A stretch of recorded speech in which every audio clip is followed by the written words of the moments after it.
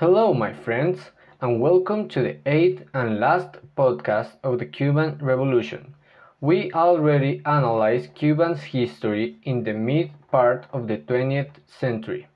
and how the development in the country was affected by the communist ideology.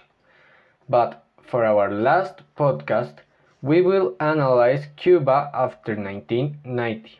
how the country was affected after the fall of the Soviet Union, and the economic impact this meant over the next years. So, if you are here, I want to thank you for joining me in this travel through the Cuban history, and without further ado, welcome to the last podcast of the Cuban Revolution.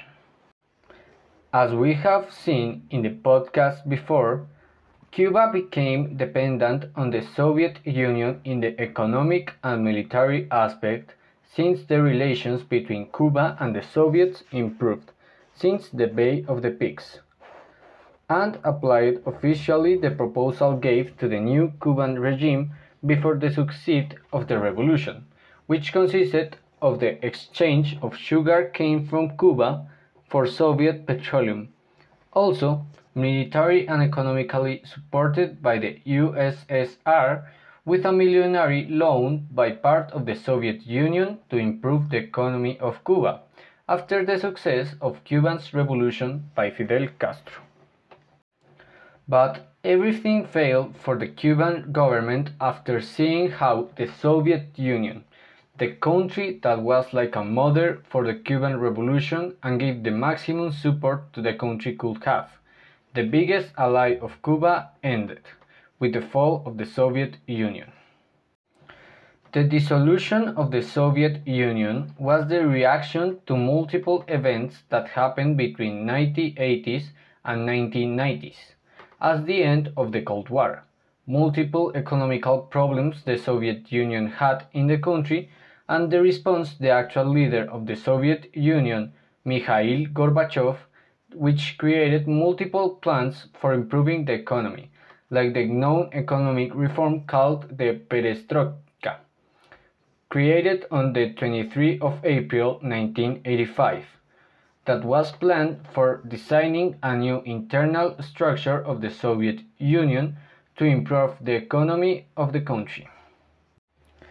After the revolutions of 1989, Gorbachev declared elections for the presidency of the Soviet Union, and finally being won by Boris Yeltsin in June of 1991. And in December of the same year, the Treaty of Belavezha was made,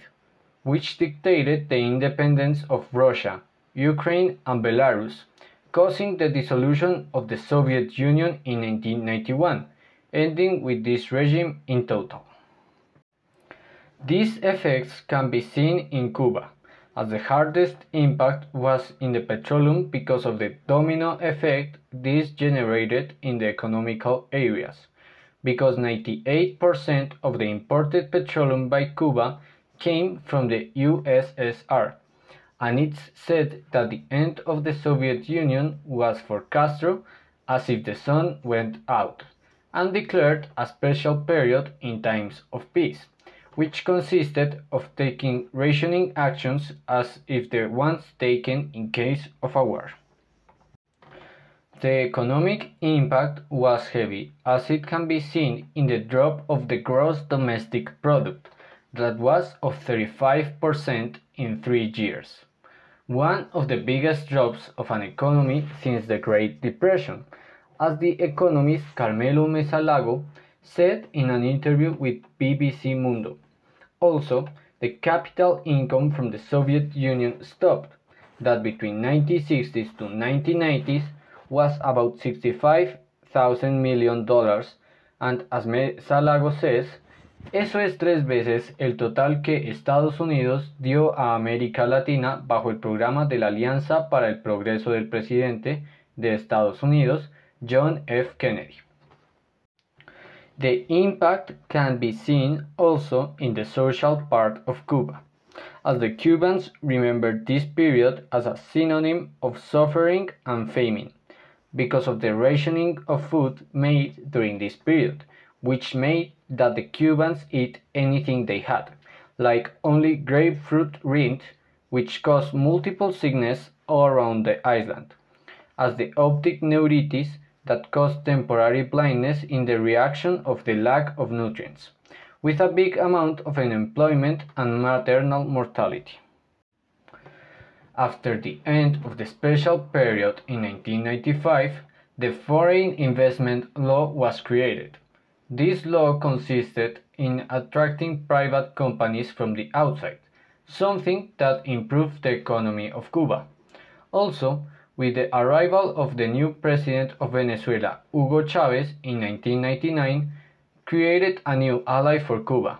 which established preferential trade exchange like the send of more than 100,000 petroleum barrels to Cuba, which resell the petroleum barrels at an international price, which helped to improve necessities such as education, alimentation, and health, that since 2003 the gross domestic product grows exponentially. On the 25th of November 2016, in the 60th anniversary of the trip made by Castro with Che Guevara, Raúl Castro, and other revolutionaries in the boat Granma, which consisted of the trip from Mexico to Cuba for derogating the dictator Fulgencio Batista. The death of Fidel Castro occurred 6 decades after the trip was made. Fidel died in La Habana at the age of 90 years, and the country of Cuba honored the revolutionist leader during 9 days, and each city the people had the opportunity to give homage to Castro and sign the oath of following and comply the concepts of the revolution. And with this, my dear listeners, we come to the end of my podcast. We started with pre-revolutionist Cuba and ended analyzing the Cuban government after the fall of the USSR. Thank you for your company through this great trip. And please remember to fill the survey I sent you with the links of the podcast. Thank you, and I hope you have a great day. See you in the next opportunity. The music you heard during the podcast is from the author Carlos Puebla. Have a great day.